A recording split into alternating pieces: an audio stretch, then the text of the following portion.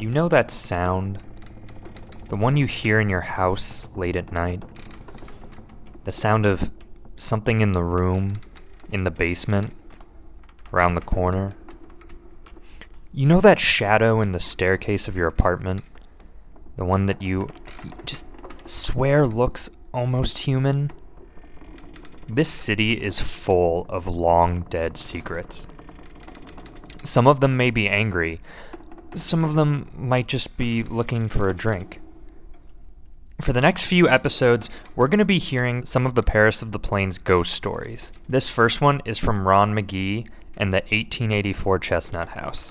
So we bought 8 years ago an 1884 Victorian home in the historic Northeast.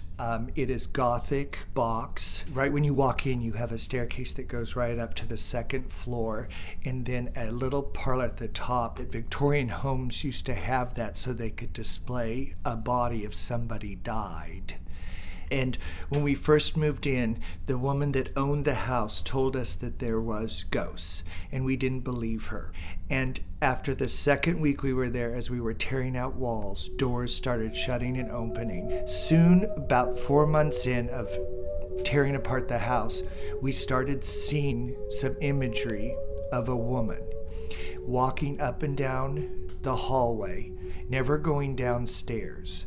Sometimes you're in the bathroom and you've locked the bathroom door and the door will come open. And every night at 1 o'clock, we have stair walking. We hear it over and over. We've had things move, and we have a lot of antiques in our home. So it's usually an antique piece that is a piece that we've determined that is 1940s or before.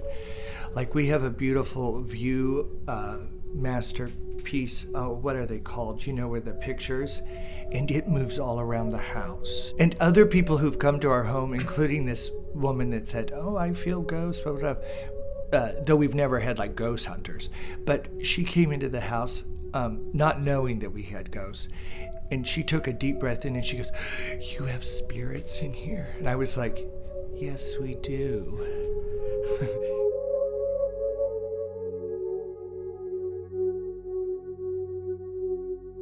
So we started researching, and we found out it was a mother and son who in 1972, she died, and 1 month later he died. And we have found over 20-some liquor bottles in our walls where he hid them from his mother. And we started asking older neighbors, and we found out that Mr. Finch, the son, a bachelor, who from 1900 to 1972 they lived in the house, he was an alcoholic and left every night and went down to the local bar. And every night we would hear our front door open at 1 a.m. and then footsteps on the stairs. And we started watching. And we didn't see the door open, but we could hear it. And then our dog started reacting every night at 1 a.m. as we heard the steps going up.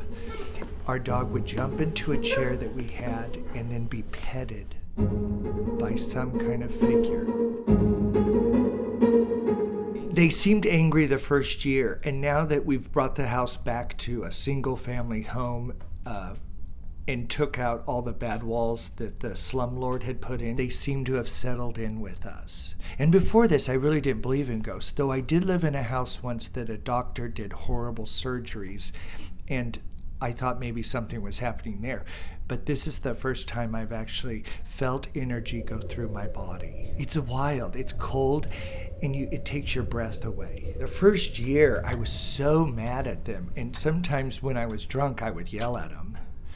Because the door slamming and 1 a.m. and the dog barking and both dogs barking, and then it gets really crazy. But now we stay up past 1 so that we can let him come home and then we can all go to bed. Always wait for the ghost drunk to come in. That's the thing. I love our house. I really do. It's really creepy. It's like we live in the Addams family, and we like living in the Addams family. We have a lot of taxidermy, but that's beside the point. Would I miss the ghosts if I moved? Yes.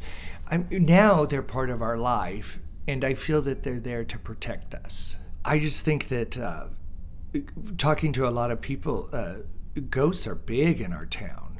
And a lot of bad things and good things happen, but especially in the historic Northeast where the houses are so old, they have a lot of spirits, especially that house on Paseo where that doctor did abortions and did other things. They can't sell that house, and everybody who goes there says that they can feel energy of all the dead patients. Yeah, I think Truman went there, Pendergast. I mean, he was a secret doctor. This city is ripe with ghosts.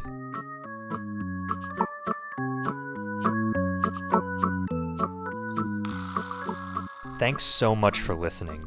These haunting episodes are all leading up to our Halloween event.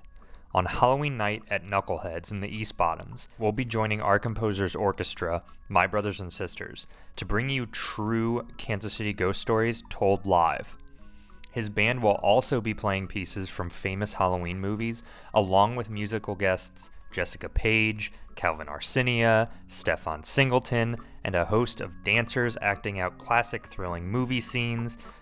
Guys, it's gonna be insane. Proceeds from the show are also going to benefit KKFI and the Midwest Music Foundation. This will be unlike anything you've ever experienced before. You don't want to miss it, I promise. Go to macabrekc.com. That's MACABREKC.com. Get your tickets. Thanks so much for listening, and we hope to see you on Halloween. More ghost stories to come.